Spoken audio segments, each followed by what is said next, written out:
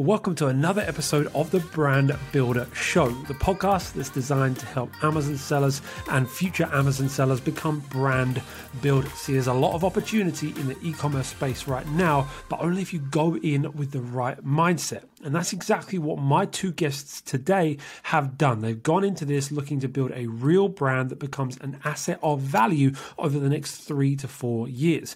Alex and Tom, my guests today, have grown their brand from zero to over $250,000 of sales in a short period of time and are looking to scale up fast. They brought on investment. They work together as business partners, both things that aren't often talked about. And it's an insightful conversation as we look at those aspects, the dynamics that they have, that they are both traveling around the world. Tom's getting married. Alex is going to Thailand. Loads of stuff going on. It makes for a really interesting conversation. So make sure you stick around to the end because it is going to really help you on your journey as you look to build a brand. So without further ado, let's dive into it. Awesome. Well, welcome to another episode of the Brand Builder Show. I'm here today with Tom and Alex. Guys, welcome to the show. Thank you very much. Thank you. Great to have you here. I'm excited to dive into to your journey and been excited to see the journey unfold so far. So we're going to unpack that a little bit today and talk about what the future holds and exciting stuff. To get us kicked off, can you just sort of share us a little bit about your background? How did you guys kind of get into the Amazon space? What were you doing before that? When did you discover Amazon? All that juicy info. Give us a bit of background. Yeah, so, I mean, first of all, thanks for having us on, Ben, and giving us the time today. But yeah, so Tom and I both live in Barcelona at the moment. We, when did we meet? Like 4 or 5 years ago, I think. So we kind of been friends for a few years, and I originally started on Amazon probably just over 2 years ago. I started selling in Spain because I was based in Spain and started selling there. And Tom and I, whenever we met up and whatever, we would always talk about business, and Tom's always been like a bit of an entrepreneur type thing. So it was about 18 months ago that I was kind of looking to really take the Amazon thing to the next level. And Tom and I kept chatting. And then, to be honest, I kind of had this mindset of like, it was my baby and I'd put all this work into it. And I was very sort of like cautious about maybe bringing someone else in. But in the end, it's obviously turned out really well. So yeah, Tom and I started working on it together. And then I guess the rest is history. But yeah, we just started out as friends, and then now we're friends and business partners. Yeah. Yeah, that's definitely something I'd love to dig into a little bit more later on, because I've got a business partner and I think there's great strengths to that. But obviously, some people might, question how that plays into what you do sort of day to day. So I'd love to talk a bit about that as time goes on. But so you guys have quite open about your journey, though, right? You're talking about the last 18 months, 2 years you've been growing this. You're kind of like documenting it on your YouTube channel, right? The Honest Entrepreneurs, as you call it. Not the easiest name to spell that. When Alex told me the name, that was his idea, to be fair. And I was like, I don't know if I can spell entrepreneur, man. That's a hard search every time. So you're going to have to be good at SEO. Yeah. No, that's good though. It does what it says on the tin. There's a lot of fluff out there. So, you guys are putting out, real content about your journey. So can you talk to us about that journey of selling on Amazon last 18 months? How's that gone? How's it grown? It's been very interesting, to be honest. I mean, to your earlier point, like pre Amazon, my background was sales, like pretty heavy sales. So actually, a lot of early 20s was a lot of bachelor parties. So like stag and hen do's was my area, and then a bit more into kind of corporate events. But with the entrepreneurial side, we owned part of launched an inflatable games business in Spain. So when Alex and I would meet up, it was kind of discussing that business versus what he was doing on Amazon at the time. And it just sounded really appealing to not deal with kind of drunk people every weekend that have got problems, that are calling you up at all sorts of hours. So dove into Amazon. But the reason being, really, we discussed it around the winter time. And I kind of, like Alex said, he was keeping it kind of secret. And he told me up front, he's like, look, I don't want a partner. What he wanted was some money, not a partner. And I was like, look, I want to get in there. And then, when COVID hit, to be honest, it was kind of a bit of a COVID baby. So we just went, my work completely stopped, to be honest. So I just went all in every day, like 9 to 5, watching videos, learning about Amazon. Did the Helium, just kind of learning Helium 10, did the Freedom Ticket course, did like all that good stuff. hit it really hard, and then we moved fairly quickly. We did a fair bit of product research because at the time, Alex did have a brand already. I think I mean, this will be on some of our previous videos, but he had an existing brand in Spain, and the idea was, let's scale this across Europe. So it was a good product with good reviews. So we went straight in with that and placed the order. But at the same time, we also, that was for the UK. We also wanted to launch in America. So we did completely separate product research. I had a list of 20 or 30 products, and then like every couple of days we'd go through the list and do the pros and cons of each. And in the end, I think it was in the May, we found a product which somehow only one other person on Amazon sold in the whole world by the look of things. So it was a bit of a wild find, that one. So yeah, went with that, and then kind of grown it since there. And I'll let Alex take over from where we got to with the first two brands. Yeah, so as Tom mentioned, I already had this existing brand in Spain, and it was going quite well, but it wasn't. Like the ROI was quite small and the margin was quite small, and I always kind of think of it as like that's where I kind of cut my teeth in the beginning. Yeah. And like when Tom came on board, I think the advantage that we had when we paired up was like Tom was just like a sponge. Like he went from like 0 to, not to give him a big head now, but like he went from 0 to like 100 so fast, because obviously we had the time because of COVID, but because I already had that knowledge existing, like he didn't have to go through all of that. He was just bombarding me with questions every single day.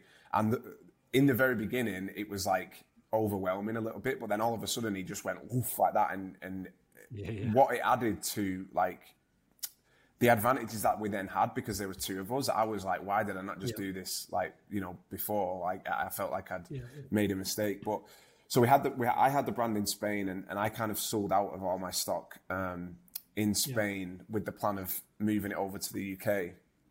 And we did that, and the first product that we launched in the UK, it went really well. So we flew to like the top of the category. We were doing like 25, 30 units a day. And we were super happy. Like, I think we did like maybe 10, 12K pounds in the first sort of month. Like, and then all of a sudden we just got hit with like just a run of bad luck. Like we stocked out on one variation, and then we got banned by Amazon. We have a suspicion that it was kind of maybe one of the competitors, but like long story short, our best selling ASIN was offline for just under like 2 months, I think. Tom, was it? At that time, our account was basically we couldn't get in. We had numerous other issues, but effectively we couldn't. What we done is we launched. It went amazingly well. We ordered a lot of stock for Q4. Like we went all in. Like we were like super happy with the reviews were good. The product was good. There were 2 variations of it as well. Placed a huge order. Then we got banned, so we couldn't even create a shipping plan. So all this stock was stuck in China. In the end, we had to bring it over to the UK and store it somewhere. But we then, this was like every day on the phone to seller support. Because Alex was still working full time at this point as well, so he was doing it around his full time job. Yeah. I was doing it as my full time job, but all I was doing was basically trying to get through to Amazon every day. So I think overall, from when our first account creation, the day we made our account, we also got banned for a month, which is an internal error with Amazon. But we had 110 days of ban within our first kind of 4 or 5 months. So it taught us a lot about kind of perseverance and how to get through to seller support and how to escalate cases and all these things. But in the end, when you get, I don't know if you've been banned before, but they give you a reason that you've been banned, and it's kind of vague, and you're meant to work it out, and then you go down these kind of forums that are just like a black hole of negativity, and the Facebook groups, and then you kind of get approached by these services that quote you $500 an hour to write you a kind of appeal letter. So our reason for the ban got changed 3 times. So it kept getting updated, so we never knew. And everyone tells you, like, fall on your sword, you definitely must have done something wrong. And in the end, we were like, you're wrong. That we called Amazon out, said they were wrong, and that's what got it resolved. But they never told us the reason, and it was just a bit of a mystery. But by the time we got back online again, our rankings just tanked like ridiculously hard. So even though we had a lot of stock, we couldn't then, because we basically blew our budget on the big order, and we hit the PPC very hard because it's quite a competitive niche. So by the time we got back in stock, we couldn't really afford to re-rank, to be honest, because you had to go so heavy on PPC. So moving forward, that kind of jumping ahead now, we actually, in the end, we've killed that brand as of just about now, which is a real shame because it's 4.5 stars. We've got hundreds of reviews, but we just couldn't get the rank back. So maybe we might revive it, but in the same time, the brand we launched in America, that one product we started with, it just went really well from day one. It's also, we're super lucky. It's a product that can get produced from order to production is about 4 days. What? So 4 or 5 days, we literally got, it's pretty wild. So we can, before shipping went ridiculous, I think our record from order to at Amazon was like 4.5 weeks, like turnaround, which was, so we were like thinking this is the one we're going to go for this product, grow this brand out. Obviously shipping's got a lot more difficult since then, but we've kind of grown out from that product. We've launched a range around that niche now. And we kind of just we're laser focused on one brand rather than trying to build two to begin with. And then we might revive the first brand if we can, basically. Yeah, it sounds good. Talk to me a bit about the UK US thing, right? Because there's a lot of people that live in the UK and think selling in the UK is the best thing to do, and a lot of UK YouTube content is sell on Amazon UK, and there's definitely some benefits to that, right? But you guys have gone with the US and seen some good success there. What's been your reasoning for going to US? What's been your experiences with it? How would you compare? Yeah, I mean, to be honest, this was I made an. I don't want to say like an even bigger error because I don't want to imply that I think it's an error to sell in the UK. But like I mentioned, I originally started selling in Spain, and that was just simply because like a lack of understanding. Really, I thought because I was living in Spain, it made the most sense, and it was quite low competition, whatever it was. But then we eventually moved over to the UK. But I think it was the reason being was we just when Tom came in with like fresh eyes, I think I sort of had this like. This idea that like, well, everybody that I knew that was from the UK was selling in the UK. So I just kind of like, I didn't really, and I think it was just Tom saying, why don't we look at the US market? And I think my response was, but it's really competitive and it's difficult to set up an account. And this was one of the benefits of bringing Tom in and having like a fresh sort of like point of view on it was, he was like, well, I'll just take a look. And I think he was just like, no, it's easy to set up the account. So I had this sort of, what's the word that I'm looking for? Like a preconception. Epiphany? And that as well, yeah. I had this like preconceived idea that wasn't really backed up by any sound logic, that it was very difficult to start selling in the US. So basically, once Tom came in and he was like, no, let's just, so it was kind of due to him and just sort of seeing it from a fresh point of view. So we basically, we set up the account, and I remember saying to Tom, I was like, I actually thought it was way more difficult than that. And we got the account set up really easily. We got everything that we needed to start selling there. And then the more that we looked at the US market, we realized that it's actually, I would say it's less competitive, because what you find is there's niches in the US that just don't exist in the UK. There's no demand for them. Yeah. So our niche there's not too much demand for our niche in the UK. But what it means that in the US, like Tom said, there was only one person selling this product. So, and their listing was terrible. So what we found the difference between the UK and the US is that in the US, you can find these like super obscure niches that don't exist in any of the other markets, because there's just nowhere near as much demand. But then you go into them and the actual level of the competition is lower, because the sellers are just not as good at Amazon. You often find people are, there's someone in our niche that in the height of the season for the niche, they're doing $60,000-$70,000 with a listing with one photo. And I'm not saying you can't find that in the UK, but that was one of the main differences, is that we were finding a lot more products we found, because in the UK it was all the same stuff coming up, and it's almost like, do you want like a small slice of like this big, the pie is smaller basically in the UK, because the market's just a lot smaller. Once we kind of, and I think that's one of the things that I see a lot with people from the UK, and is the kind of think, well, I'm in the UK, it's just easier to, and it is, and there are the advantages, like you said, you've got the European markets and stuff like that, and some of the niches are way more competitive in the US, but overall, yeah, we found it easier to find the products, and once we created the accounts, it was pretty simple. Yeah, I think it's. I mean, to be fair, to add to that as well. Sorry, Ben. Go ahead. No, you go. I was going to say that there are like the elite Amazon sellers in the States are definitely better than the UK, like the kind of high end niches. But which obviously then, just because we're moving in those waters, like we still check them out.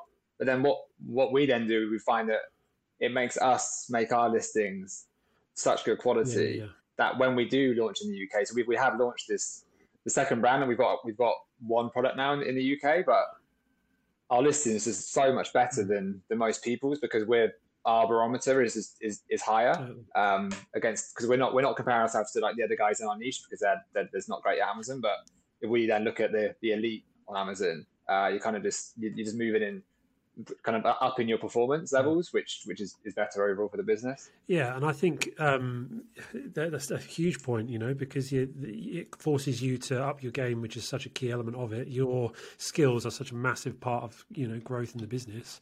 But also, I think that Alex, you mentioned about Europe.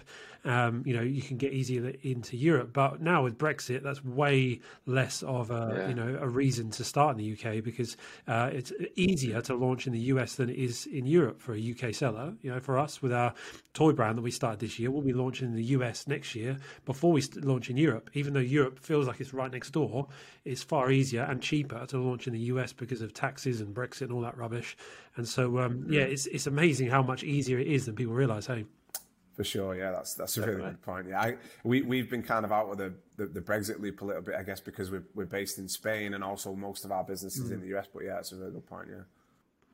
Yeah, it used to be the dream days. Used to be you could sell from the UK and you could launch in all European marketplaces, and Amazon would ship it from the UK. It would be slightly more per unit, but you didn't have to pay any VAT registration until you hit certain thresholds, and it was amazing. But obviously those days are gone, and so US is definitely a better option. And it's it's no different, right? Because we run a business where you don't touch the stock; it goes straight from your supplier to the warehouse anyway. So what difference does it make if that warehouse is down the road or if it's in the US? So yeah, for sure. Yeah, for sure. Yeah. And that's obviously quite applicable for you guys, because you guys are traveling, right? You are from the UK, but you don't live in the UK. Talk to us a bit about that dynamic.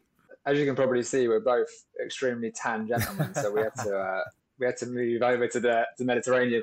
No, I mean, we both, you meet a lot of people in, like, when we both traveled quite a lot before, like we kind of Australia and Southeast Asia, kind of all the classics, and like South America, those kind of places, and you meet a lot of kind of like-minded people. But living in Barcelona, it's quite a transient city. Okay. So I think the reason Alex and I became such good friends is actually quite, well, in our mid-20s, it was quite rare to meet people that were actually entrepreneurial. You meet a lot of party goers, a lot of party boys and party girls. It's good. It's a good place to be, and it's fun, but it's quite easy to get lost to the city of Barcelona, because it's like a bit of a sweet shop, to be honest, and just kind of non-stop activities to do. So that's why we became good friends, being kind of entrepreneurial, and then traveling around, and the lifestyle we wanted to live. We kind of realized a couple of years ago, like the 9-to-5 thing people do it's all over the world, people do it, but it doesn't really exist in Spain. So we're already a bit offset from that. So say in Spain, you work from, it sounds silly, but like say you work 10 till 6, but the fact that you can work from 10 means you don't stay in on a weeknight because you need to get up early for work. Yeah. You already live in your own, kind of by your own means a bit more, and you're a bit more relaxed. So you manage your time a bit better, I think. Yeah. So we knew our work-life balance. We wanted it to be a certain way. So then we both had kind of fairly flexible careers beforehand, in terms of like managing our own time. But the next logical step was working for ourselves. So now when we're moving around still, so at the minute, actually, I'm over in the UK, but we still we schedule our weekly meetings, and we stick to when they're supposed to be. Yeah. We use Notion to kind of plan our weeks out, assign tasks to each other. We definitely have to be pretty disciplined with that. Yeah. And Alex is actually about to jet off to Asia. I ruined his surprise, sorry. But so we're going to be dealing with a time difference then as well. But to us, it seems like as long as you keep the discipline, then it doesn't really matter to us. Yeah, that's the beauty of this business, right? You can run it from wherever you are, but it must provide challenges for you guys. What are the challenges? Because there'll be people that are listening to this that think, I'd love to travel and run this business. I'm still trying to convince my missus to go to the Alps for a season of skiing, but we've got two kids that apparently need to be looked after or something. So, but it's possible, right? You can run this business from wherever, but it provides challenges. What do you have to kind of deal with that's different if you were just staying in one place? I think the biggest challenge that we've faced is the structure. Is you've got to be like super disciplined. When we are working in the same place, we often meet up and we try and get into a routine. Like we go to the gym together, and like we're that into Amazon, we talk about it 24/7. But you can find that discipline slipping away a little bit. So especially when you're working remotely, you have to you have to just put that structure in place. So, we have the weekly meetings at the same time every week. Like Tom said, we use Notion to organize everything. We try and sort of every month or so, we try and like refocus kind of like what our high level sort of goals are, because it's very easy with Amazon, especially with all of the logistics and the PPC and all of that sort of like in the weeds type work. It's easy to lose sight of like the bigger picture. Tom and I's goal is to have like a 7 or 8 figure exit in the next 4 years. And in order for us to get there, we need to always make sure that, we're doing all of the in the weeds work, but we're also sort of like every couple of weeks, we come back and we assess the bigger picture. Like, are we heading in the right direction? Is what we're working on the key things that are going to drive growth? And one of the biggest things that we, probably, I guess, in the last 12 months, we really, really tried to work on is the 80-20 rule. Because we found that we were doing a lot of like busy work and kind of just getting bogged down a little bit sometimes in a lot of like smaller tasks. So if anyone's not familiar with the 80-20 rule, it's that 80% of your progress or your results or whatever come from sort of 20% of your actions. And now the way that we use that is we try and make sure when we sit down and we plan our time is we say like, right, what are the tasks that are going to get us from, A to C or D? And once we started to think like that and we started to really sort of prioritize those top tasks, that was when we started to see a lot more progress. And I think that's even more important when you're working remotely and you're trying to travel about, is because it's easier. You don't have that 9 to 5 structure and routine. So you've got to be super disciplined to be able to try and, have that structure in your time and your work to try and hit the goals. I think you also have to be it's good to hold yourself accountable.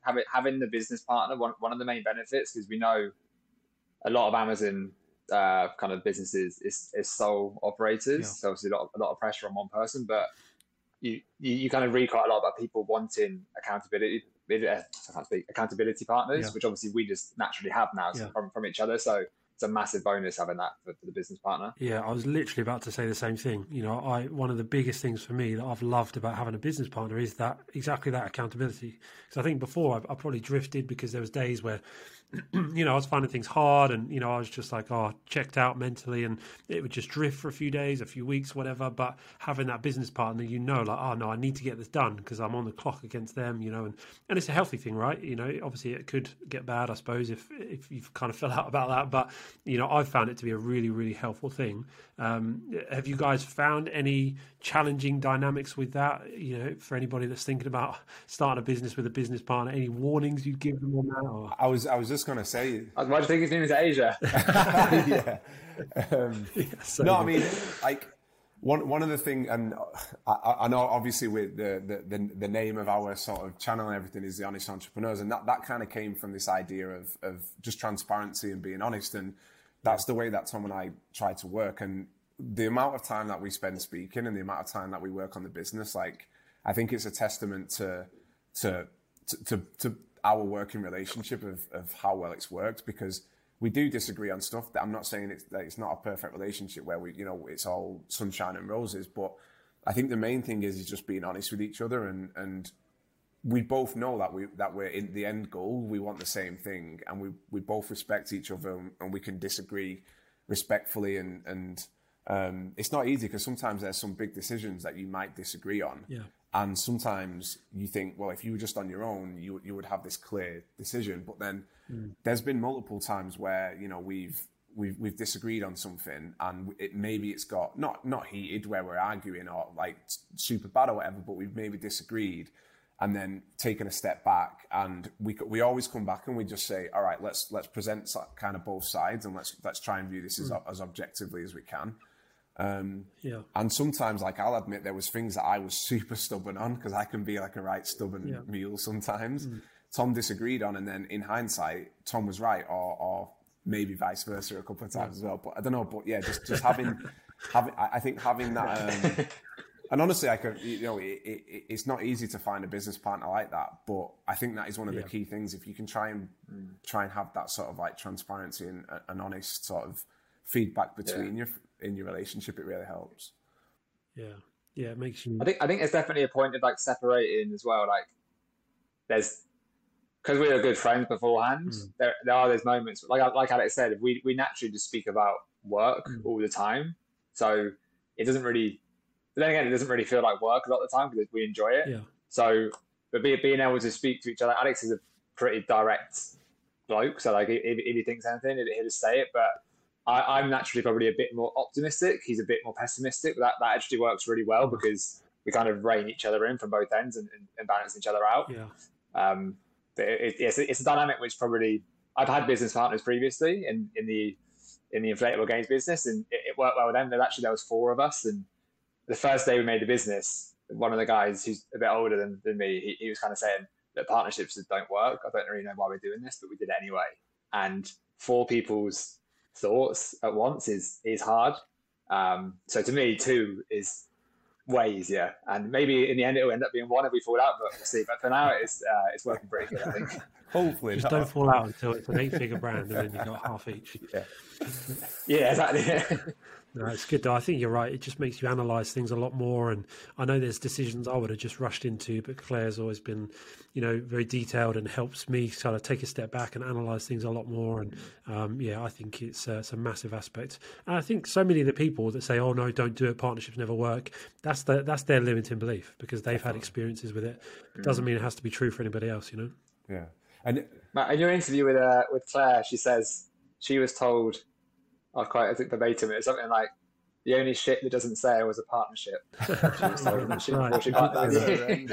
She did say that, yeah.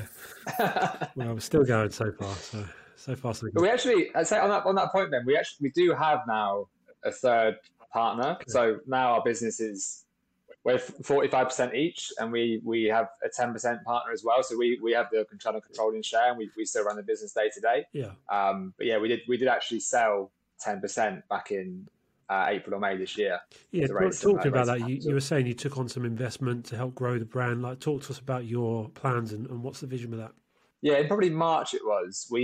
It was going the brand in the States. We had 1 or 2 products, and they just went crazy, which we didn't know because we launched in the August. It was our first kind of spring, and it turns out spring was really good for our niche. So sales went a bit wild, and we had that kind of the good problem of we couldn't keep up with our growth. Yeah. So we were ordering a lot of stock, and obviously our cash is king obviously in this business. So we just needed access to cash. One thing with living in, so we're a British limited company, but living in Spain at the time, it's hard to get access to loans. So we couldn't get any of the kind of COVID bounce back loans because of our address being in Spain. Yep. Couldn't also get a loan in Spain because our business was in England, so we were a bit kind of stuck in that area. So that led us to kind of look at a few other options, and one of those was selling a bit of equity to raise the capital, and started doing some heavy networking. Like, we just went full like 80-20, like we just went all out for kind of 3 weeks. Yeah. The day after we had this conversation, Alex met a guy at a jiu-jitsu class who just sold an Amazon business for 7 figures. And he was interested in investing, so we had a meeting with him 2 days later. Like, it was pretty wild how that all aligned. It was like a kind of law of attraction thing. Yeah. So in the end, we spoke to a couple of people who were super interested, and we ended up selling 10% to a guy who's based in London, who's a super smart guy. He knows a bit about e-com, but he's involved in kind of the tech world, which is Alex's background, is a bit kind of tech related. Yeah. he's in the SEO world in particular, which is something we're pretty keen on if we're going to expand our brand off Amazon eventually. We think there's a pretty big opportunity on the SEO side of things. It's not too competitive. So the idea is, was to raise that cash. It was to solidify our position with our current products that we had, which we've done.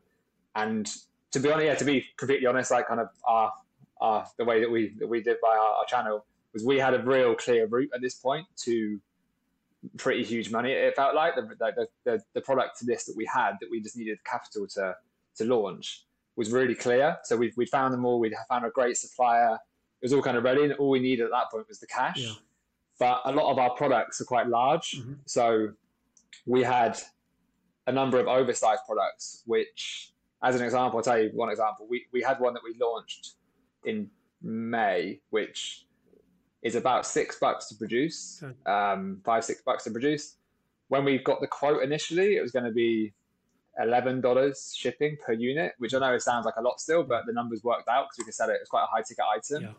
Yeah. Now, so as an example, now the shipping on that product is $22 a unit, and so that's just killed that product completely. The ROI is just screwed. So quite a few of the products we had lined up were oversized, but we were really keen on them because generally with oversized, competition is a lot lower as well. Yeah.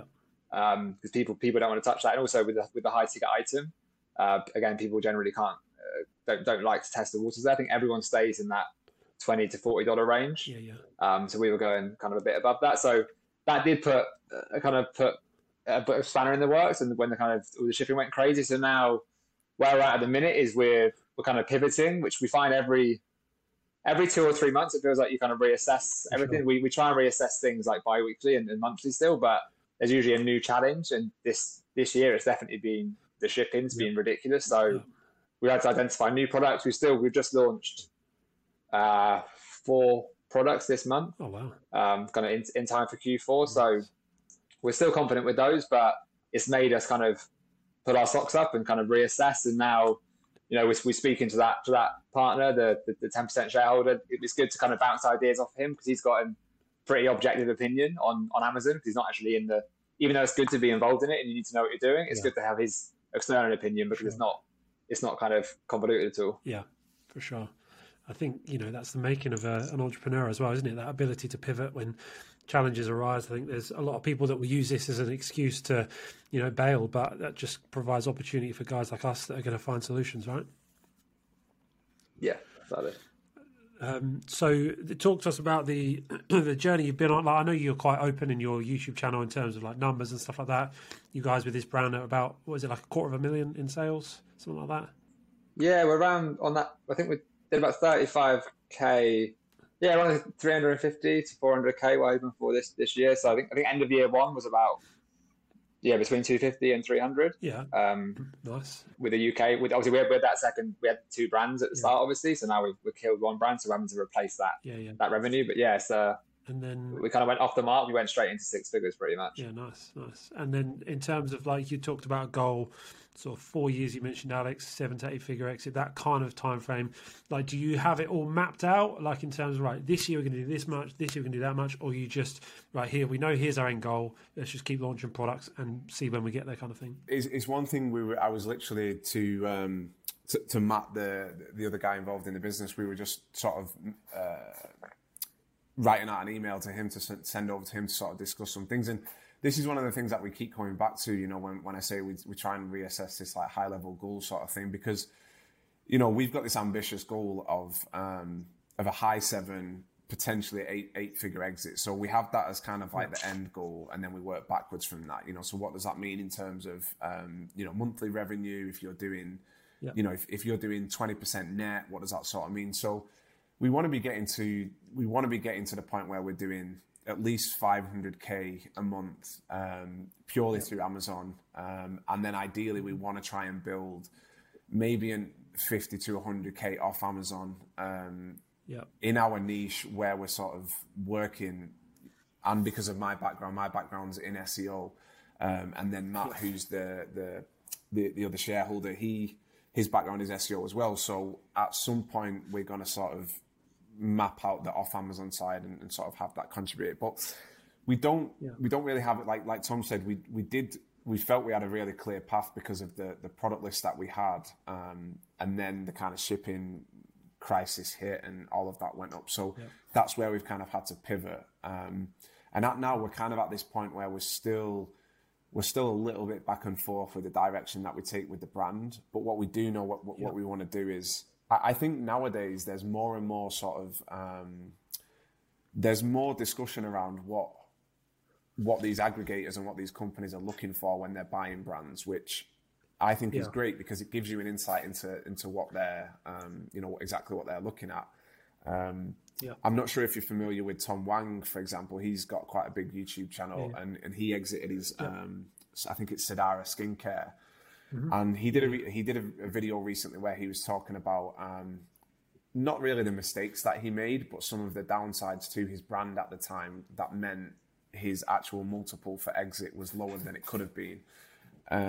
So what we're doing is we're looking at those sorts of things, and we're trying to build the business with that in mind. So our goal is to exit it. So, we want to build a varied product portfolio. We don't want, 90% of the revenue to be coming through just one brand.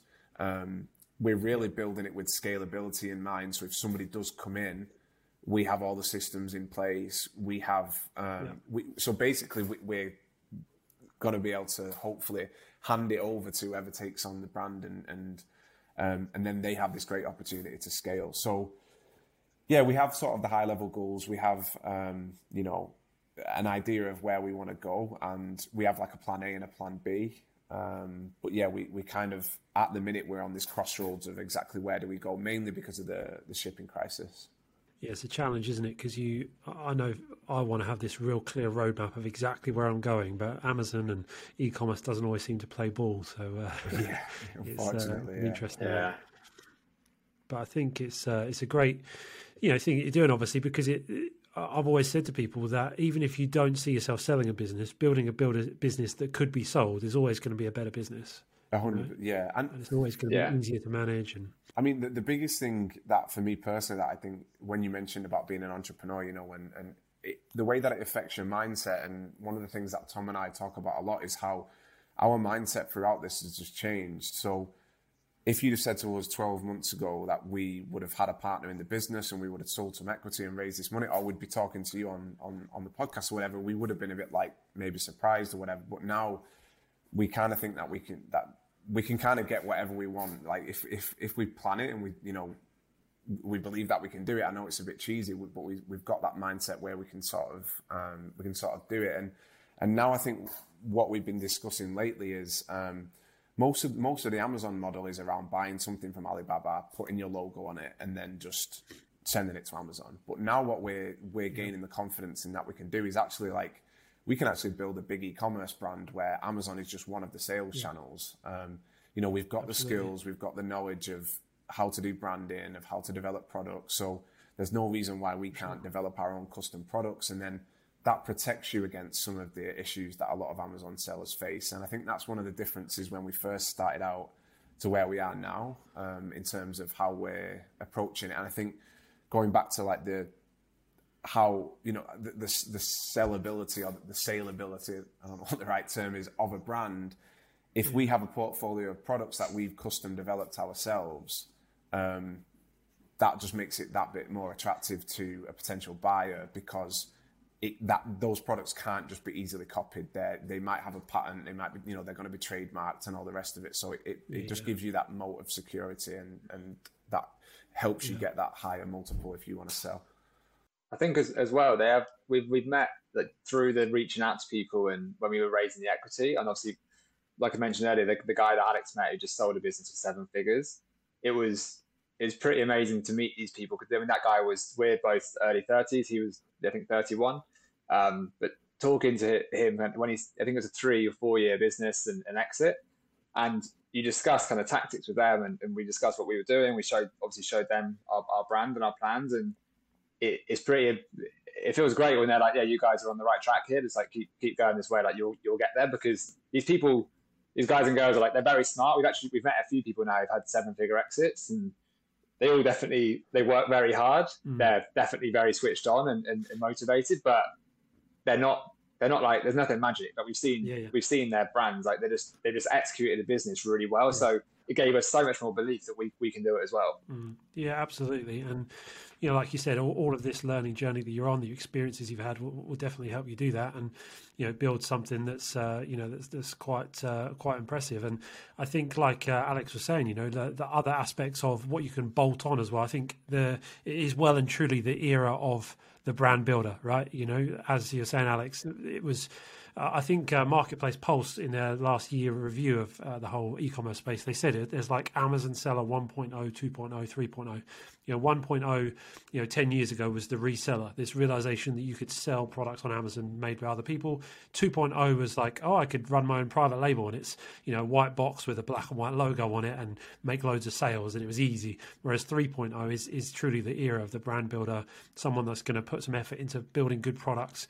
And I think, that's a good thing. It, of course, it's a little bit harder because you can't just sell some crappy product from China on Amazon, but it causes you to build a better business. And that's what you guys are doing, and it's exciting to watch.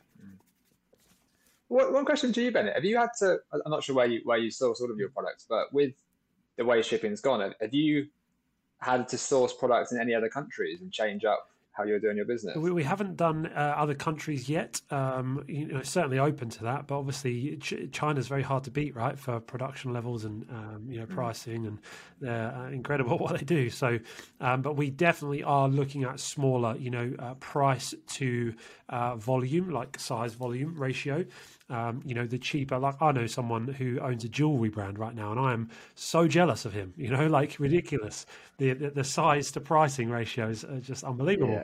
Yeah. But most of our sort of best selling products are sort of shoebox size. And so, we're looking at much smaller products, to add to the portfolio. So it is that the brand is a little bit more insulated from shipping fluctuations. And I think any seller would be wise to look at other revenue streams, but we're not just looking at that. We're looking at other, digital products, and that's the thing. I think, is when you build a brand, you're not just selling products on Amazon. You're providing solutions for people, and so we think about what products we are selling at the moment, what people are we selling them to, and what other problems do they have within the niche, and how can we solve them in ways that don't cost an absolute crap ton to ship from China. I said one tip, which has been great for us, because the niche that we're in is it did get a bit of a boost because of COVID. We did definitely ride a bit of a wave with that one, but we just joined a load of Facebook and Reddit communities, and you just have such a good view into their world and how they think, what problems they have. It's such a massive tool that I think most people know that, but if you don't know that, definitely do it, because this is mega useful. Yeah, that's a great thought. Getting in the mind of your customer is such a key, eh? Yeah, it's crazy the insights that we've got from some of the groups, and even with our product research now, I think that's we always come down to what is the actual pain point that you're trying to solve, and then that makes things a little bit clearer. Yeah, definitely. No, that's really good. And you guys are like I said, documenting all this on YouTube, right? And we'll obviously leave the links for that in the show notes. But what can people expect when they come and check out your channel? What are they going to find? Honestly, that kind of entrepreneurship. It's like the whole thing was kind of born out of, as we touched on a little bit before, a little bit of frustration with. It's very difficult to know who you can kind of really. I don't want to say trust, but you can trust sometimes, because there's a lot of information going out about, and obviously people are trying to sell courses and all that stuff, and there's nothing wrong with that, because there are people that are doing that that have got a lot of knowledge, and it's great to share. But we just really wanted to try and be as honest and transparent as possible, and actually document what we're doing. To try and meet other like-minded people, because of that we're speaking to you, and we feel like that Amazon, there's a big enough pie for everybody to build a business and learn from each other, and make some money, whether you just want to make a bit of money on the side or you want to sort of completely change your life and have a new career. But we just wanted to. The whole point was just to be transparent about the results, and just be honest with it.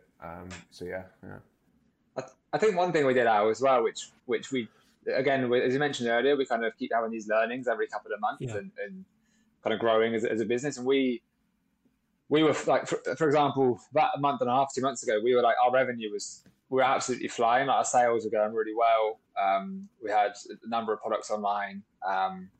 In particular, the one that was the high ticket item. So like we had these crazy revenue numbers, and we were on track to.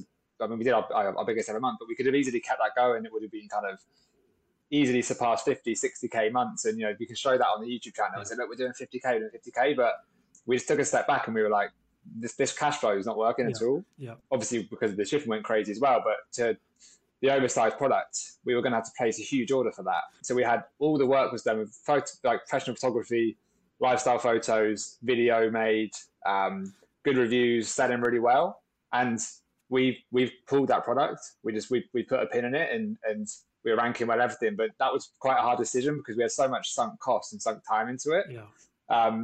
But to take a step back and realize that's great. We can get a lot of revenue, but the ROI just wasn't good enough. Yeah. It was taking such a hit, and it was either tie up a load of our cash and hope and pray that the shipping comes down again, or is that money better utilized elsewhere? Because we've learned so much from making that product, and we've still we got it back to break even, which was obviously not amazing, but not the worst thing ever. Yeah. It was just a bit of sunk time, but what we learned from it was key, and now we actually applied that to the rest of our business. So we intentionally slowed down all of our sales. We turned up our PPC and refined it a lot better.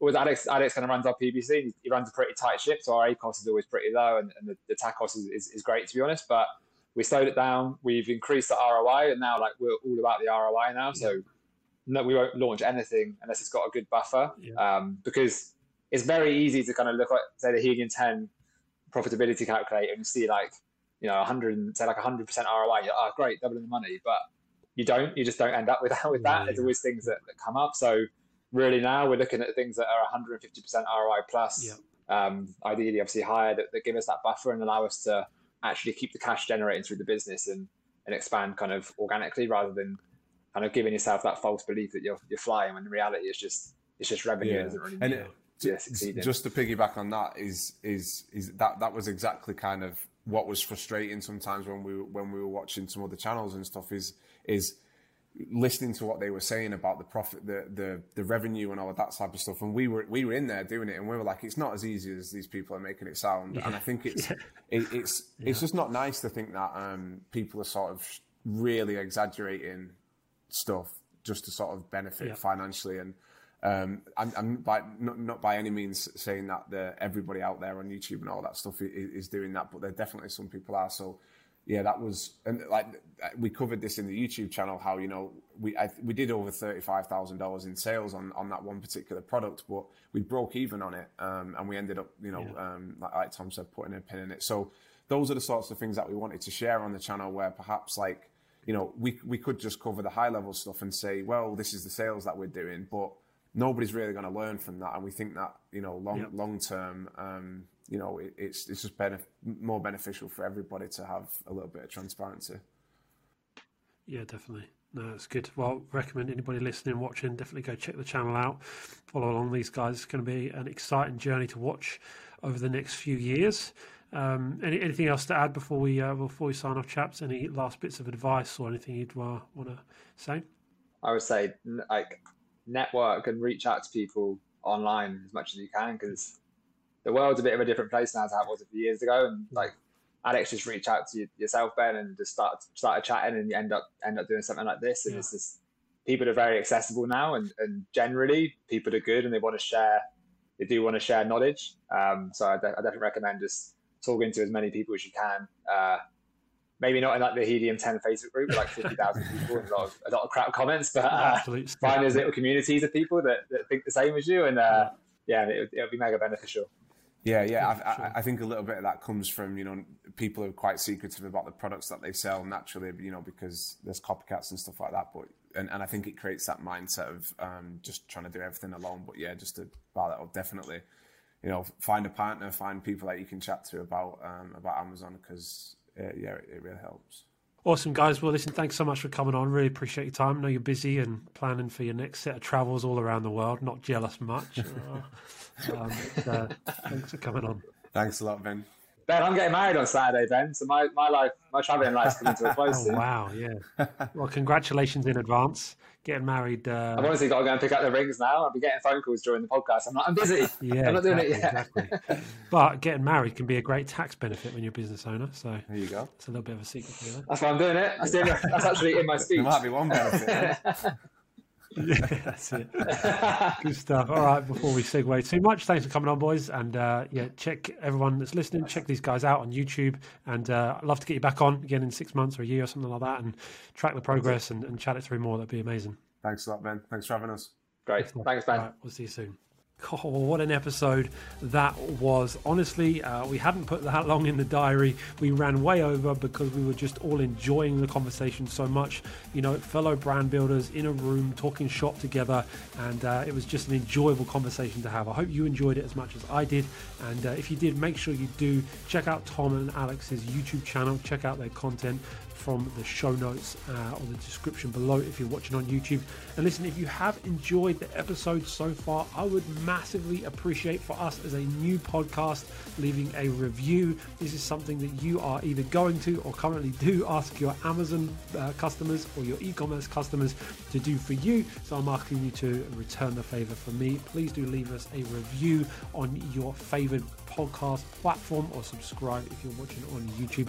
It really does help us to grow the podcast, get great guests on, and we really want to keep delivering value to you. And so you helping us do that is helping us hopefully help you. I've enjoyed this conversation massively, and I will look forward to seeing you in the next episode real soon.